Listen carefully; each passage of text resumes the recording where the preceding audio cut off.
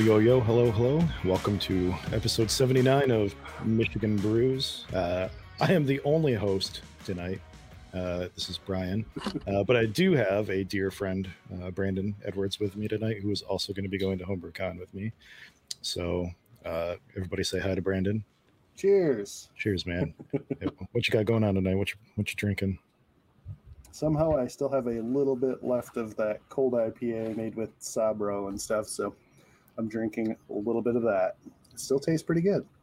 How much of that you got left? You know, I didn't do my official keg lift to try to determine, but I would gather just from filling less than a gallon for sure. You didn't feel like buying a Play-Doh keg scale after our amazing in-depth conversation about it last episode? I like just being surprised. Yeah. Nothing like pouring like the last little bit of a clear beer and having it look like a New England IPA or something. Yeah, start sounding like you're slurping the bottom of a slushie or something in there. It's when you start getting that texture from the beer that you're really missing from all your other pints. It really pulls it all together. Yeah. Oh, yeah. I'm speaking of like hazy, dirty, gumpy beers. Drinking a Galaxy Michigan Copper New England IPA. I've got about half a keg of this left. It's pretty tasty, man. What everybody in chat, thanks for joining us. What are you all drinking tonight? I gotta open up the comments here. Jason usually does so much of the prep work and the behind the scenes work of like getting the show started and stuff like that I'm all he is actually doing things like behind the scenes. All right. I know. That's cool. Yeah. So HomebrewCon is in 2 days. Kind of 3 days technically. We'll be there on Wednesday. Wednesday is going to be the first day that we can actually officially check in. So what do you know about HomebrewCon? Like what have you been to a HomebrewCon before? I have not. This will be my first, and that's kind of I remember I wasn't homebrewing when they were in Grand Rapids. I had homebrewed before, and I knew it was here, and I was like, oh, if I was homebrewing, that'd be sweet to go to. And then I just never did. And then COVID hit when I was, heavy into brewing. And, then I was mulling around when I was going to actually go to one because it is something that's on my list of things to do that are brewing related. And I know I mentioned to you and Jason that, I was considering going to one of them at some point, not necessarily this year. And you guys said you were going. And I was like, oh, shoot, that's probably a good time to go. A split decision. Yeah, definitely. I'm in your exact boat. I think I started homebrewing the year after they were in Grand Rapids. And Brandon and I are in Kalamazoo, so it's about an hour away from us. That would have been an amazing trip. But this will be my first HomebrewCon too. So I guess we both get to talk about what we're expecting tonight a little bit. And if anybody else in chat is going, or if you guys have questions, let us know. Tim is in chat. He says Lager Boys. We got I don't know, 2/5 of the Lager Boys here, something like that. Tim, I don't know if I told you, but Saturday I brewed another batch of Eagle Juice, so I got that fermenting right now. Did you keep it legit with the extract? I did. Yeah. The last time I bought extract, I bought double just so I could get that free shipping and stuff like that. Our local shop didn't have any rice syrup solids, so I had to get some stuff online.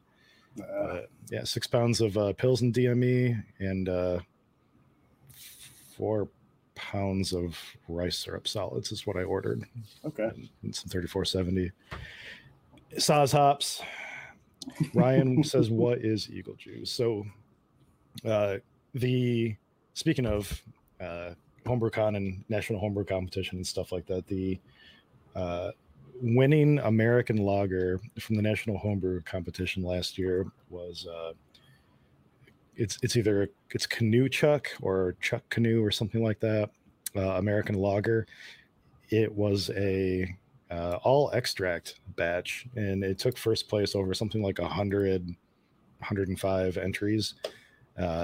It's made with is for a 5-gallon batch, 3 pounds of Pilsen dry malt extract, 2 pounds of rice syrup solids, about 11 IBUs of Saaz right at 60.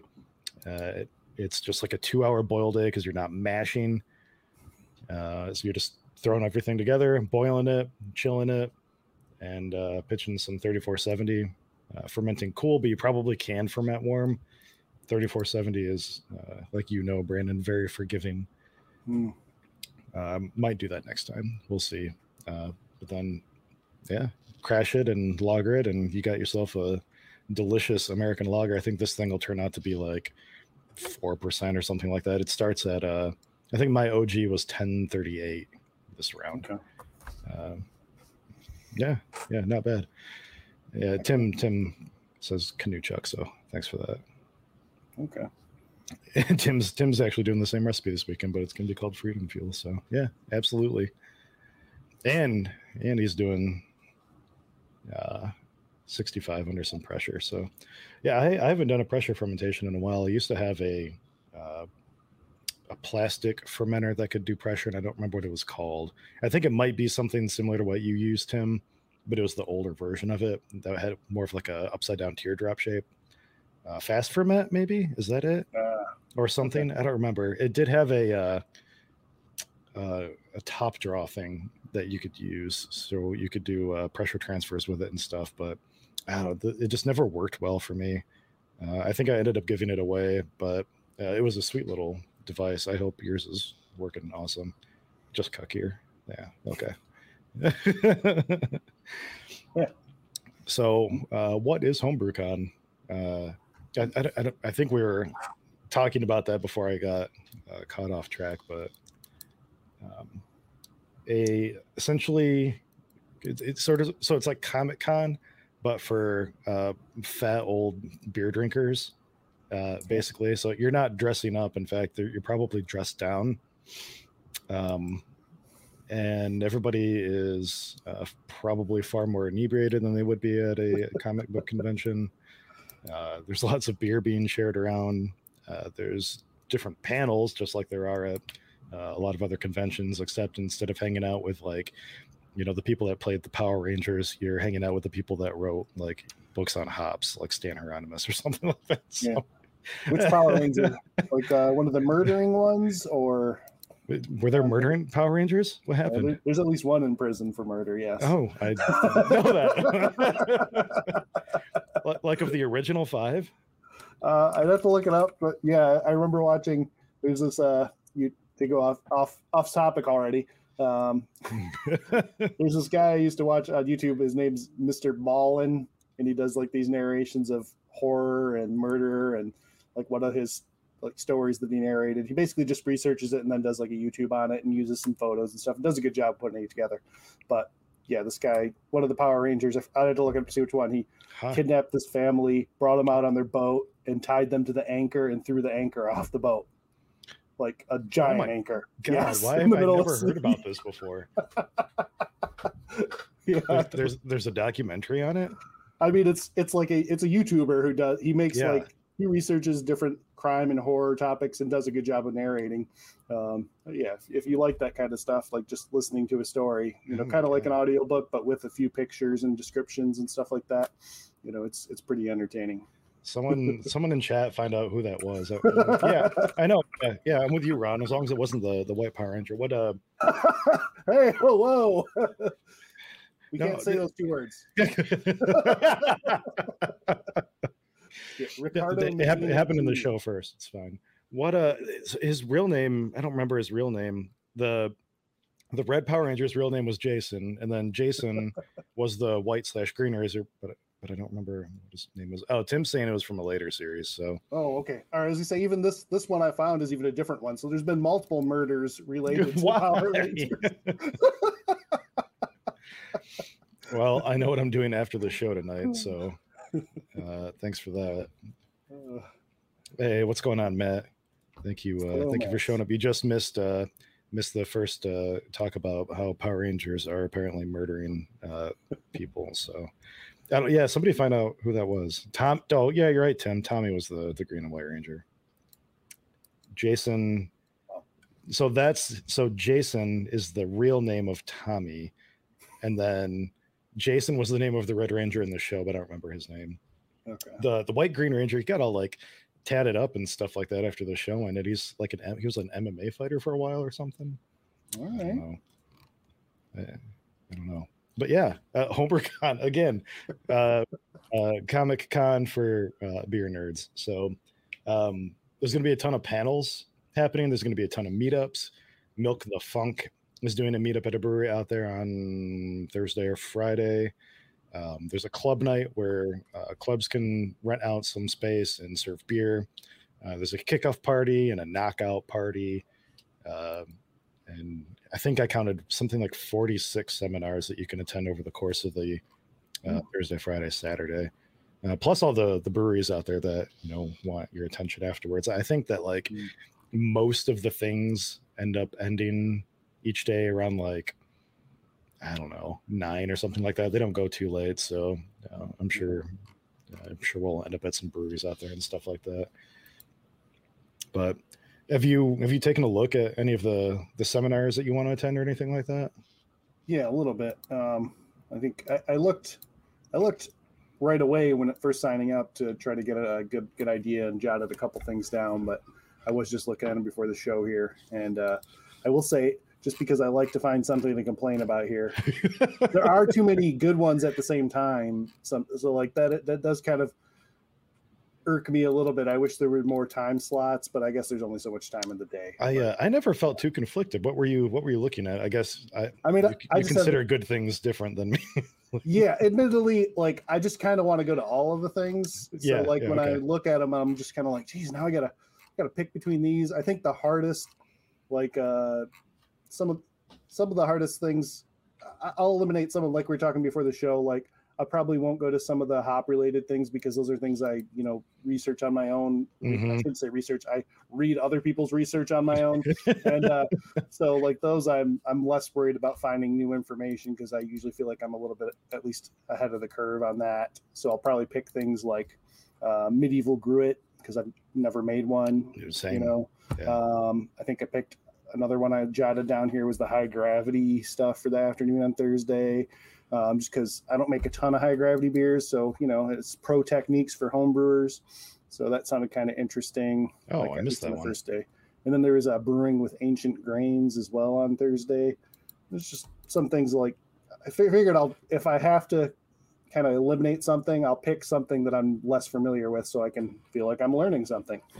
You picked all like the cool ones that I know nothing about, but for some reason didn't choose to go to. I don't know why. I'm like, I'll have to look through these because I made myself a schedule and a lot of these, like I know some things about, but I don't know, maybe I'll have to reevaluate my schedule a little bit. I'm definitely going to the blending sour beer one. I'm going to toot my own horn here a little bit. Last year I took a silver at NHC for one of my blended sours. So hoping to take another medal there this year. We'll see. I have a couple sours in, but yeah.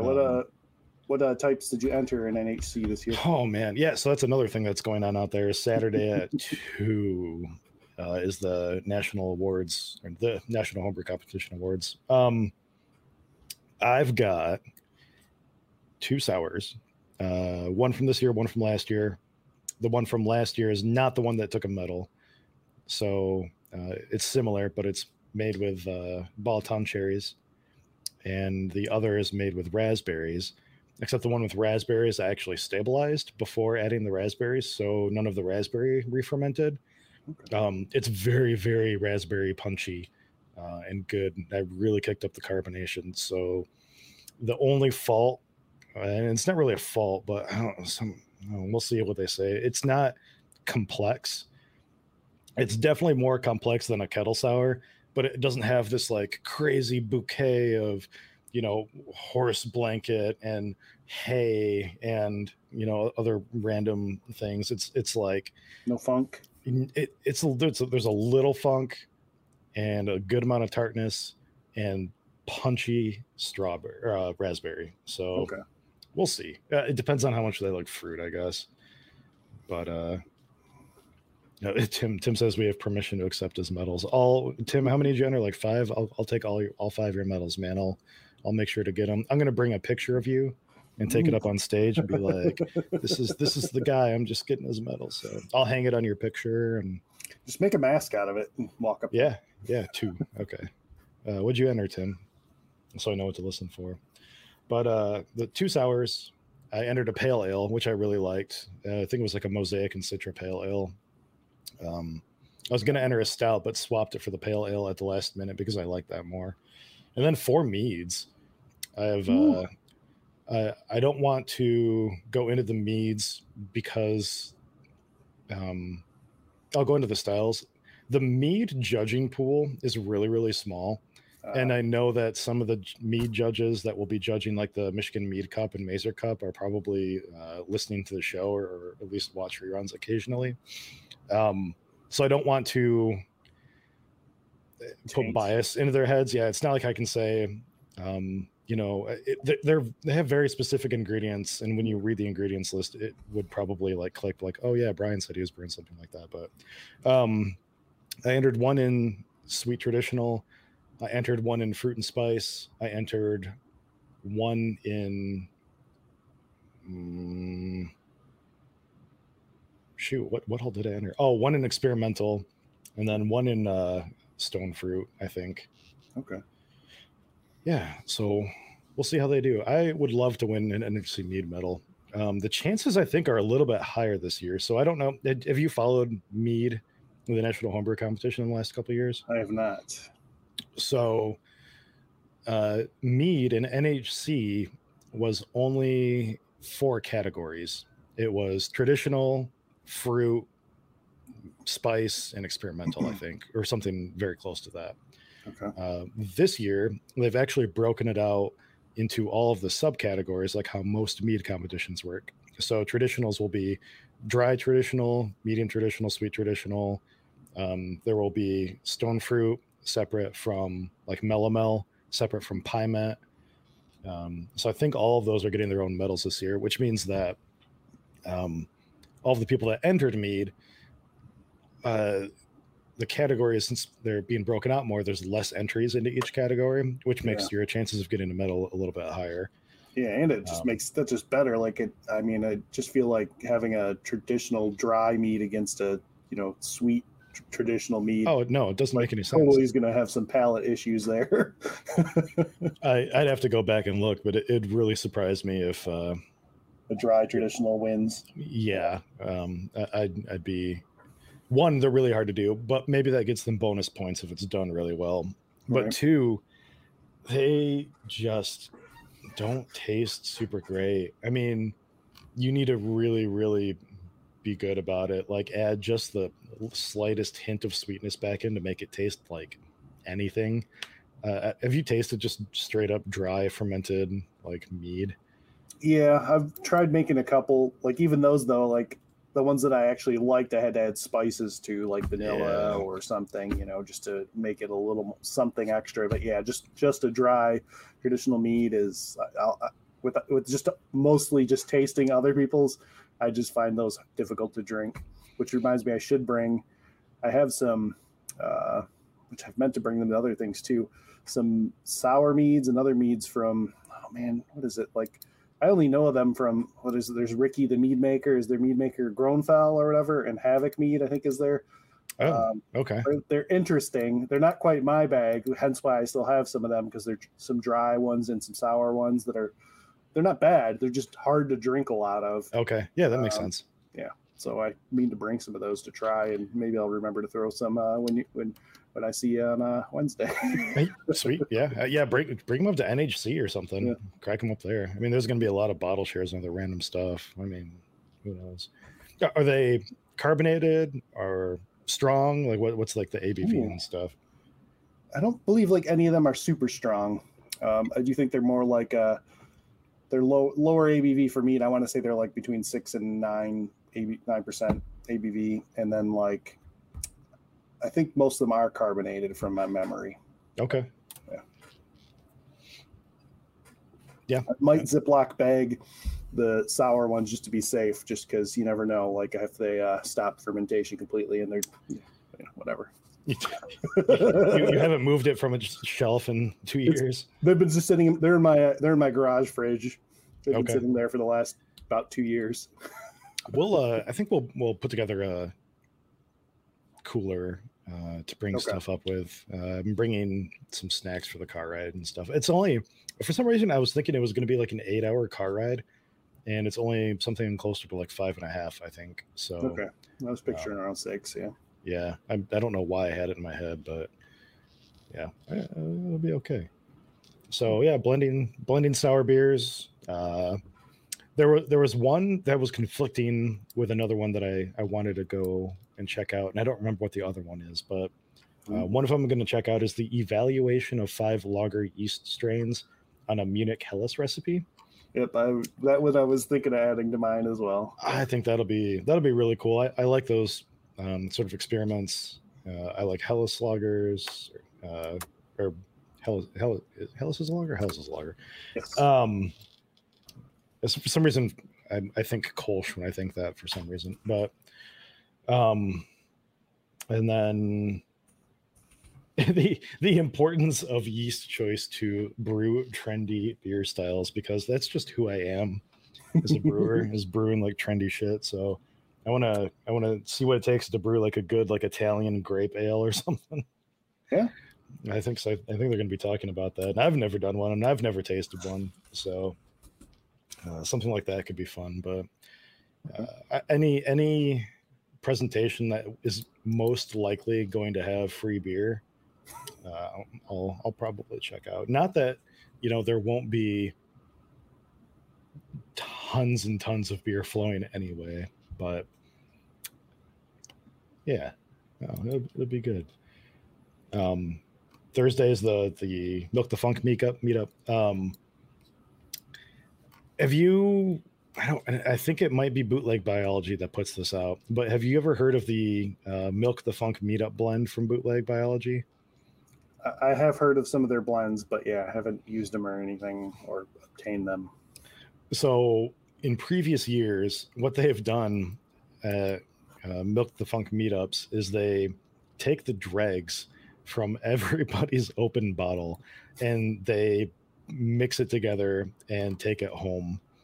I think it's Bootleg. I don't think it's Escarpment, but so Bootleg will take this back to their production facility, and they will quote unquote step this up into a blend, and it's just this like monstrosity of the dregs of every open bottle that was left at the end of the night, and then they package it up and sell it out. And I definitely have used it, but I don't have any notes as to which beer it is downstairs that I made with it. So I'm gonna have to go and maybe do a little bit of investigative work. Do they keep track at all of like what bottles they put in there? Absolutely not. Okay. Yeah, that's even better. So I'm going to bring some speciation stuff. I want to make sure that we have some local love to pour into the mix this year. Their particular, I don't know, bugs are very good. I really like speciation beers, so hopefully they dominate. We'll see. Take over any like Jester King stuff that's a little bit more on the farmhouse side of things. You could just save the dregs for yourself. That's what I usually do. Okay. I have a lot of speciation. So all of my sour beers, for the most part, except like some of the boutique blends or whatever that I've gotten from Bootleg, are me just dumping speciation bottles into my beer. I'll save the last little bit of gunk and dump it into a beer and come back to it a year later. And for the most part, I've never had a sour that I've wanted to dump. The one that I blended last year for NHC was it was supposed to be a Flanders red, but it was so not bad, but so pungent. Like you smell it and you taste it, and it's just this funky, not quite like buttery, but like beyond horseshoe and horse blanket and stuff like that, just like overpoweringly deep, intense like flavor. And I'm like, this is too much. Like there's no way I could drink even a 4-ounce glass of this. But blended 1 to 4 in a 5-gallon batch adds just the right amount of complexity and added some color that then mixed really well with the cherries that I put in it. And That was great. So I need to start doing stuff like that again, and that's part of why I'm really kind of excited to look at this, blending presentation to see how they do it. Because I don't really know. I have a bunch of my beer in kegs right now, and I figure I'll just blend by weight to taste. But shoot, that reminds me. I have a kind of Flanders Red or Oud Bruin that I pitched some Roselaire into a little over 2 months now. I haven't even looked at it since I put it in a carboy and just pitched that and just put a hoodie over it. It's just been sitting there. That's how you do it, man. Yeah. Just like this way I'll forget about it for a while. Hey, I forgot about it for 2 months basically. So go make sure your airlock's topped up and we'll see if it was a good idea or not, but I switched it over to like one of those airless ones or waterless ones. Yeah. So I think Brian Vlier said he uses those for his long-term stuff sometimes. So I was like, I'd give one of those a try. It seems like a good idea. That way I don't have to worry about forgetting. Yeah, let me know how that goes. That would definitely be a really good idea. Did you turn in anything to NHC this year? Nope, I did the same thing I did last year where I signed up like I think 2 and then I got the 1 free entry at least. But right. I don't know. By the time it was time to ship stuff, I think the only beers I had ready were ones that had entered in local competitions that did it okay, but nothing really meddled. So I didn't really feel like spending the shipping. That's fair. Yeah. So I kind of wish I had maybe sent 1 or 2 things just because we're going to be there. But otherwise it's just like, it's not but I'll survive, Next year. I don't know where it's going to be yet. I don't think they've leaked it. We'll find out in a couple days. I think Central doesn't usually go like East Coast, Central, West Coast. Because it was going to be in California last year. So it'll be somewhere in the Midwest this year. So hopefully it'll still be close-ish to us. That would be cool if it's within 6 hours again. yeah, like a Cleveland or something, or come back to GR. I think every time they ask where we want the con to come back to, I always say Grand Rapids. Yeah. Not that you wouldn't want it in Kalamazoo or anything like that, but like Wing Stadium would be all right. There's a lot of hotels around that area. Though there's not a whole lot of like rooms for seminars and stuff though, maybe. So yeah, I don't know. I have no idea how big this thing's going to be, honestly. I know that I have no idea. I've never seen pictures of people wandering around at HomebrewCon. I don't know. I legitimately have no idea how big it's going to be. So I'm curious, but like, have you scoped out a picture of what the inside of the convention center we're going to looks like at all? No, I mean, in my mind, I'm just picturing a big room with a lot of tables, but I don't know. Yeah. Other than that's what I'm imagining, but yeah, I don't know. other than what I can imagine. So it'll be good. I think we'll have fun no matter what. We can critique it next week, I guess, right? Yeah. I'm excited to check out some of the breweries that are up there too. Yes. There was a post on the homebrewing subreddit the other day. I know Church Brewing is up there. I've heard I've heard like have you ever a couple times? So okay. I haven't been to all the breweries because I went there. It was like it's a meetup point for me and my wife's family. We used to meet up there because it's about 6 hours for us, and it's about 6 hours from them from Virginia. So like that would be our meetup point is in the Pittsburgh area. So like when we went there at least a handful of times, and at least a couple of the times we stopped at a few of the breweries. Church is the one that sticks out. I was just pulling up a list to kind of get an idea. We only went to a couple though, so but that's the one I remember because it's hard to forget. It's in an old church. Oh, is that okay? Well, that makes sense. So sort of like a Vivant. Yeah, but I think it's bigger. But yes, otherwise, yes, it is very much similar to that. Oh, sorry if you can hear my loud clicking keyboard here. Mine's yours is clackier than mine. Jeez, mechanical keyboards, I'm looking at, I see Hitchhiker, Grist House, Dancing Gnome, Necromancer, and Strange Roots all at the top here. I think I might have went to Grist House, but yeah, I'd have to see him to be for sure. But definitely Church because I think we went there at least 2 times that we were there. Okay. That was memorable. We mostly went there for dinner, but had a couple beers. So, yeah. I guess Malcolm from Brewlosophy is the brewer for Hop Farm, where the Milk the Funk meetup is. So nice. That'll be cool. I had no idea about that. That's kind of cool. Yeah. Some mentions about church again. Cinderlands. Brew Gentlemen. Yeah, I don't know. There's a ton, so I guess we're gonna be hopefully the Uber situation is pretty good out there, but I guess we're gonna be Ubering around a lot. Oh yeah, plus I don't know, like my memory of just the highways, it's like there's a bunch of raised highways and up and down and all over the place that are hard enough to navigate when you are 100% not drinking anything alcoholic. So yeah, don't need to add that factor in there. Nope. I prefer not to brew. I don't even like driving in Chicago, like sober, or Detroit if I can absolutely help it. Shane and I went to a show in Detroit last year, and it wasn't that bad. Like Detroit's kind of like empty and dead right now. Like the traffic was not bad, surprisingly, but even then there was like just like curves and ups and downs and all this weird stuff, and I wasn't comfortable with it. I'm a pansy when it comes to that stuff. Well, yeah, I prefer I get angry enough with the traffic here, Kalamazoo Portage area, let alone when I go to Grand Rapids or Chicago or Detroit.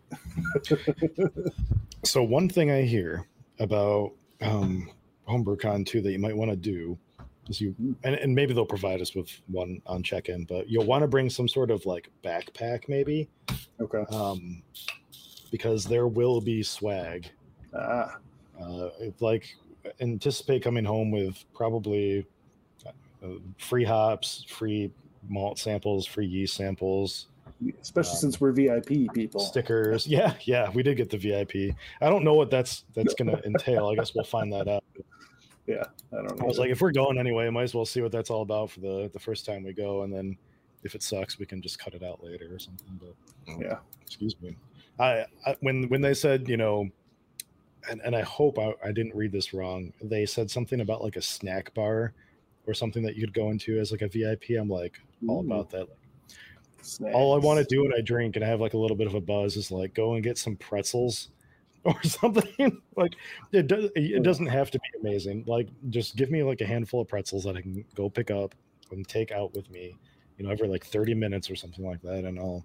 Oh yeah, my favorite. I mean, pretzels are probably my number one. But my favorite part about Shakespeare's is going there and getting the popcorn, and hitting up some beers, getting some popcorn.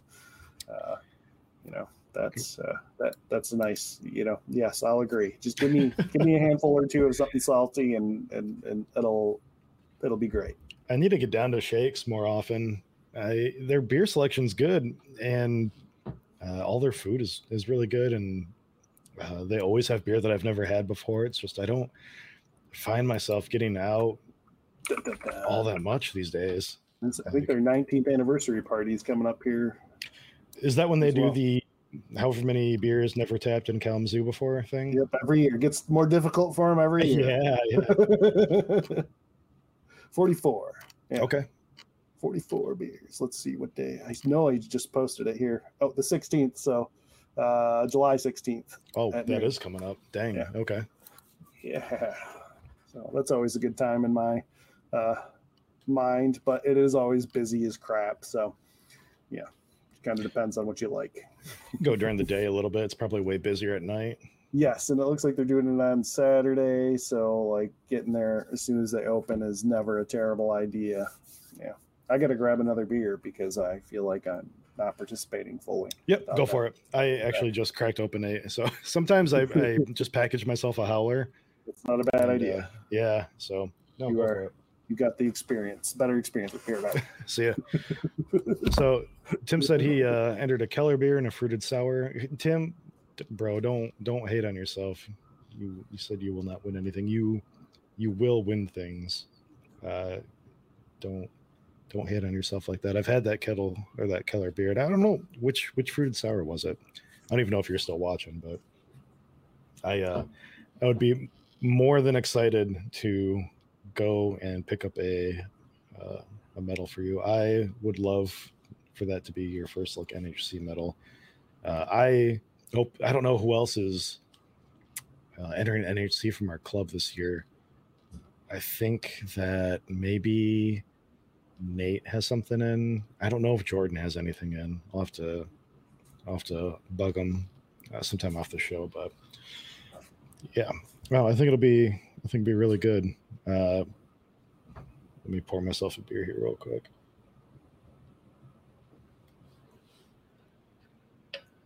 So this is some of the Oktoberfest. Matt, I don't know if you're still watching, but this is the Oktoberfest that we did at a Big Brew Day. Cleared up really nice. I don't know if you can see it all that well through the camera, thanks to the, my blurriness or whatever. But I think I've talked about this on the show before, but we did because we were going around sharing beer and being very social. We ended up missing the final bittering hop edition on this Oktoberfest. So it is just the slightest bit too sweet, maybe.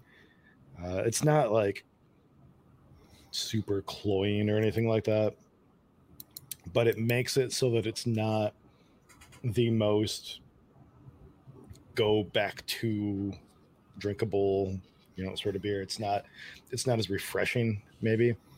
But I think we hit all the flavor points perfectly. I think the color is beautiful. The head retention is amazing. It sticks around for forever. I poured myself some of this. I think it was early last week, and I was eating dinner, and I just let it sit in the glass because I wasn't thirsty yet. And maybe like half an hour later, like the head still looked like this. Like it's just hung around forever. So I don't know if it was the Munich or the Pilsner or what. It was a really simple recipe, but yeah, it's a damn fine beer. I don't know if I'll enter it into a competition. I still have about a half a keg left,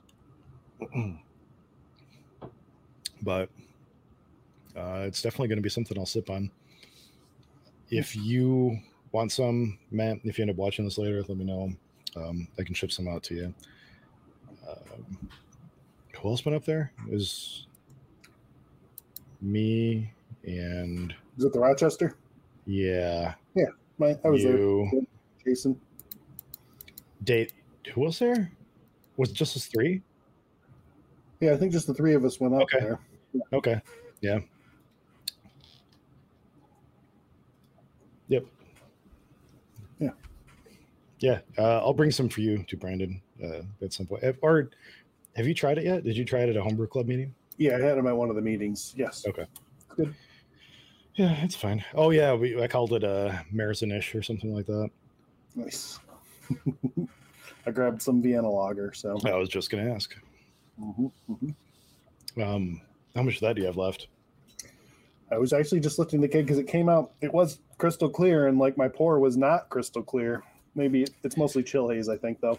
Did you do the lift test on it? I did my lift test. So like it had at least 2 gallons in there. Okay. So it's not gone yet. I actually was planning on entering that in like a state fair and maybe a couple other things, maybe just to get some feedback on it. But yeah, that one I like it. So it feels like it needs a little more carb now, also. So I'm wondering if I shook the kegs up when I did just toss in a couple beers yesterday or day before because I kegged up a Saison I've had sitting around with in the fermenter, and then that DME IPA, so that I kegged up, so that should be getting close to carbed up, but that one had a good amount of. I was actually just going to pull it up just to look at the grain bill, or not grain bill, but hop. Just to look at the hops that I threw in there because I did throw. I threw some Vic Secret, Amarillo. It's a whole bunch of stuff. Vic Secret, Amarillo, Falconer's Flight, and yeah, that's mostly that. And I think I threw a little bit of Cascade in the Whirlpool as well because I had like just 2 ounces sitting in my freezer that I was like, oh, let's just throw that in there too. What's the reason for going like all dry malt with that one? Well, that was because I got a bunch of that golden white DME from Bell's clearancing out. So I just threw, I think I threw almost about 8 pounds worth of DME in there, and then steeped some Munich and wheat malt, and just called that an easy brew day with a bunch of hops. Yeah, I guess you don't really do a lot of yeast starters, so yeah, makes sense. And I used, what was it? Actually, I didn't, probably wasn't the best choice just because I could have better utilized it, but I pitched a Star Party at Omega Star Party, the theolized USO5 theolized Chico strain. Okay.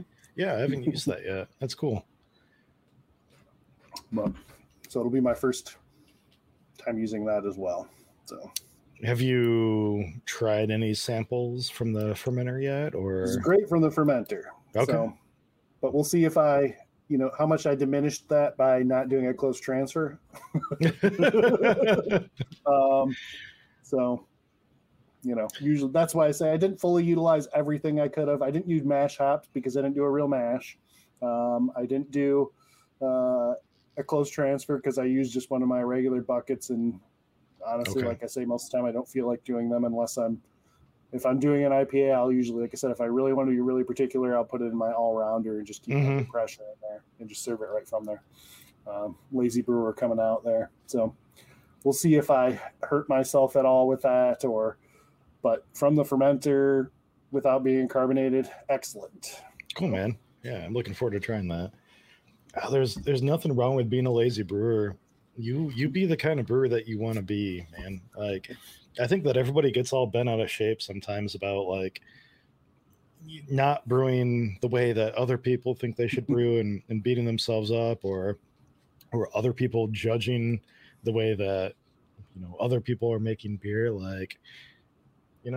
If somebody doesn't like their beer and wants advice or something, then ask and you'll get advice. But I don't know. Everybody makes beer for their own reasons. Some people just want to get drunk and they don't care what it tastes like. Some people want to do competitions. Some people really love experimentation and do 1 gallon batches at a time. That's all they want to do. Some people want to, make YouTube videos and stuff like that. Speaking of, we'll see how this works out. I am going to maybe potentially do a video on making that all extract American lager. So we'll see how that turns out.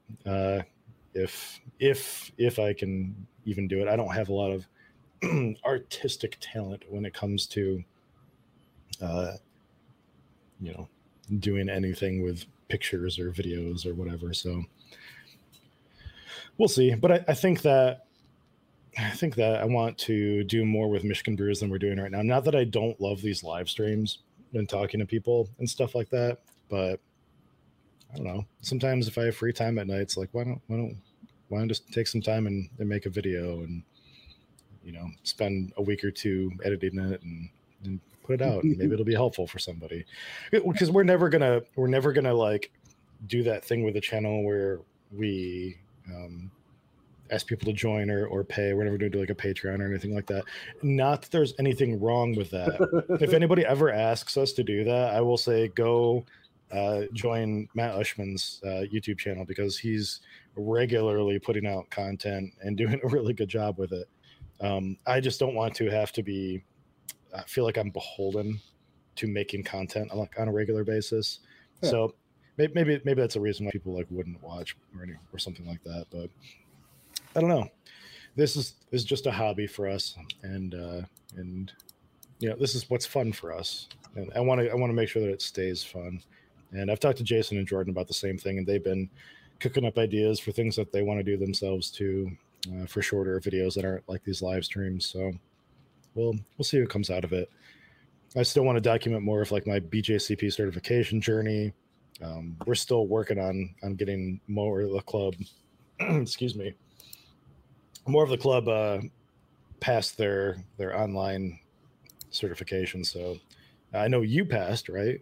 Yeah, that's about. To be fair, that's about all I've done. I've been pretty lazy with it too. But, that's fine. We need, I think, a minimum of 6 and a maximum of 10 people committed to wanting to take the tasting exam. So between you and me and Tim Wicklund said he's going to commit to taking it. And I know we have others in the private Facebook group that we created. We'll still get it. So yeah, it'll be good. Yeah.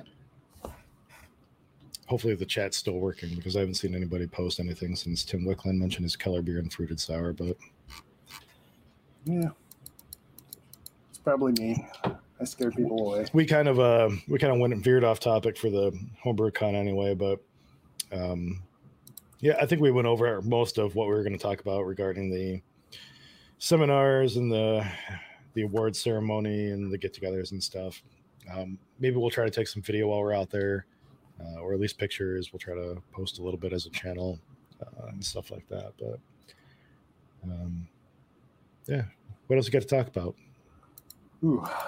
I don't want to kick you off while you still have, you know, a full beer. I feel like that's unfair of me to do, and I've got at least this yet. So yeah. Ooh, I like the title of the horror of hop creep. I didn't even see that one. It's like one of the last ones from the 25th. So on Saturday. So what is hop creep? Ooh. I'm gonna challenge you here. Okay, hop creep. Hop creep is when you go to dry hop your probably IPA, but maybe some other things, and it restarts fermentation because of the enzymes that are in those hops kicking it back off. So like sometimes what'll happen, especially with, you know, like an English yeast, that would be your number one culprit for it, but you know, other ones can do it too. Kicking out some diacetyl because it re-ferments after you dry hop, and getting that nice buttery taste is, you know, the worst part that you can probably get from it is that ruining your IPA, and, you know, not. So if you dry hop, you might want to keep it, you know, at 70 plus degrees for a few days while you're dry hopping, and make sure that fermentation if it does kick back up, maybe even if you remove the hops, maybe keep it for a couple more days warm. Let it ride. Yeah. Yeah. Having tried to rush some IPAs myself, even as a not brand new home brewer before, you know, I've hit myself with that hop creep horror, so it can happen. You know, it happens. There's also the horrors of bottle bombs potentially. Oh yeah. I think it's something like every one gravity point that you go down. So we're talking like from point, you know, 0.005 to 0.004. Adds another half of volume worth of CO2 to whatever you are fermenting. So if you had hop creep in your IPA and you're like a bottle brewer, or, you know, even if you didn't like let your IPA finish off for, you know, whatever reason, if it still had like 2 more gravity points to go, your IPA could potentially be have gone from, you know, 2.5 volumes to like 3.5 volumes. You're essentially going from like a well carbonated IPA to like a sparkling beer that strips away all of that hop flavor because it's just so bubbly on your tongue now.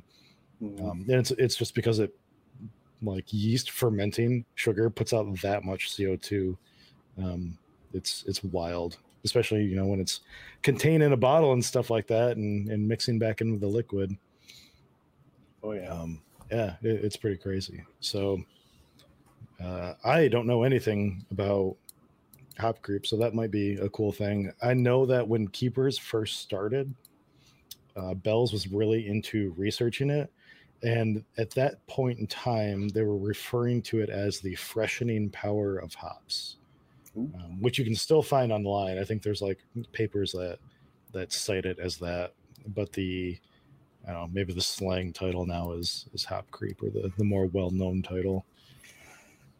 But hop creep, it's something that I think has been studied and was studied for quite a while before it really came into the limelight in the last excuse me, a couple of years. But yeah, a few breweries have been hit really hard with it, and they've invested some time and money, especially the ones like Bell's that make a lot of their money off of IPAs, into trying to figure out what they need to do to prevent that. Oh yeah, that diacetyl will ruin that quick.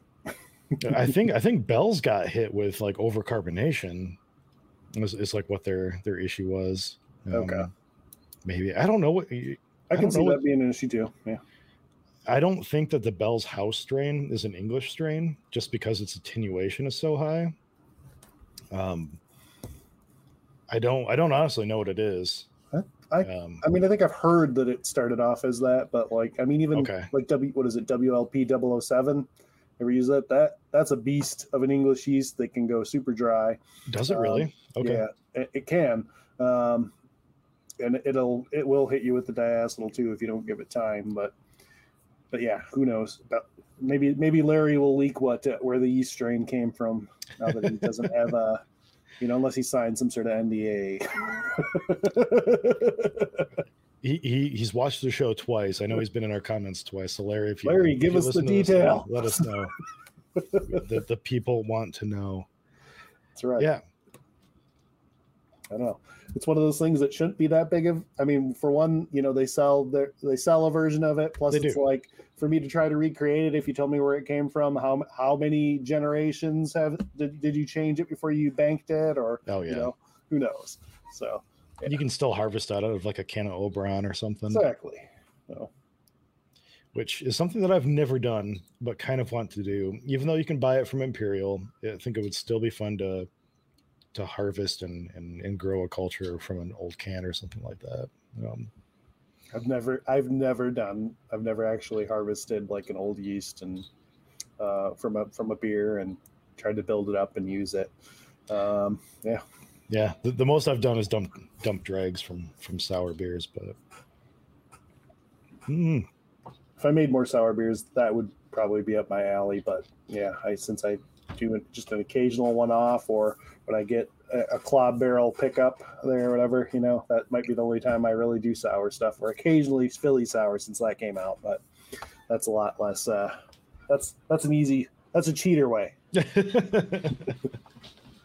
I like the Philly. I like the New England IPAs, the sour New England IPAs that I've made with those. It's a really weird style, and there's probably a reason why you don't see them that often. But they can be kind of refreshing and neat and cool. And I would love to see one occasionally on tap, especially during the summer. Maybe not so much during the winter, but I think Bell's had one on tap recently. Really? Yeah. Okay. I want to say they definitely had a farmhouse IPA, but then I could have swore I saw a sour IPA when I was at a show there 2 weeks ago. But yeah. Okay. Maybe it's my brain. I'll have to go check it out. Oh, you got anything in the fermenter before I let you go or anything? No, I've been the DME IPA. Oh, my cat Alice is jumping up to say hi. Hi, Alice. And here's her tail. And yeah, but no, I actually don't. I do need to. I probably won't brew until next, at least a week from this coming weekend. Yeah. I was a little hesitant to babysit anything, or to want to have to remotely babysit anything too. So I kind of wanted to get a mead going, and then I was like, I don't want to mess with it if I have to do like a nutrient addition or something. Or look at Alice tail. But yeah, we'll see how the Eagle juice goes. But I don't know. We're going to HomebrewCon in 2 days, and we'll try to post updates. We'll post pictures. Hopefully take some video, and then we'll be back a week from tonight with our post HomebrewCon show. Brandon has committed to coming back with us, so we'll compare what we thought HomebrewCon was going to be like versus what it was actually like, depending on how much we remember, and we'll take it from there. So thank you all for joining us tonight. I hope you all had a great evening. This is episode 79. We'll be on episode 80 next week. It's so crazy. But thank you all for sticking with us and everything. I scrolled up a little bit and I thought somebody made a new comment real quick, and it was just Ron talking about spandex and doing karate. So I think it was harkening back to our Power Rangers discussion. But all right, everybody, have a good night. We'll catch you in a week, and thanks for joining us. Good night. Cheers. Cheers.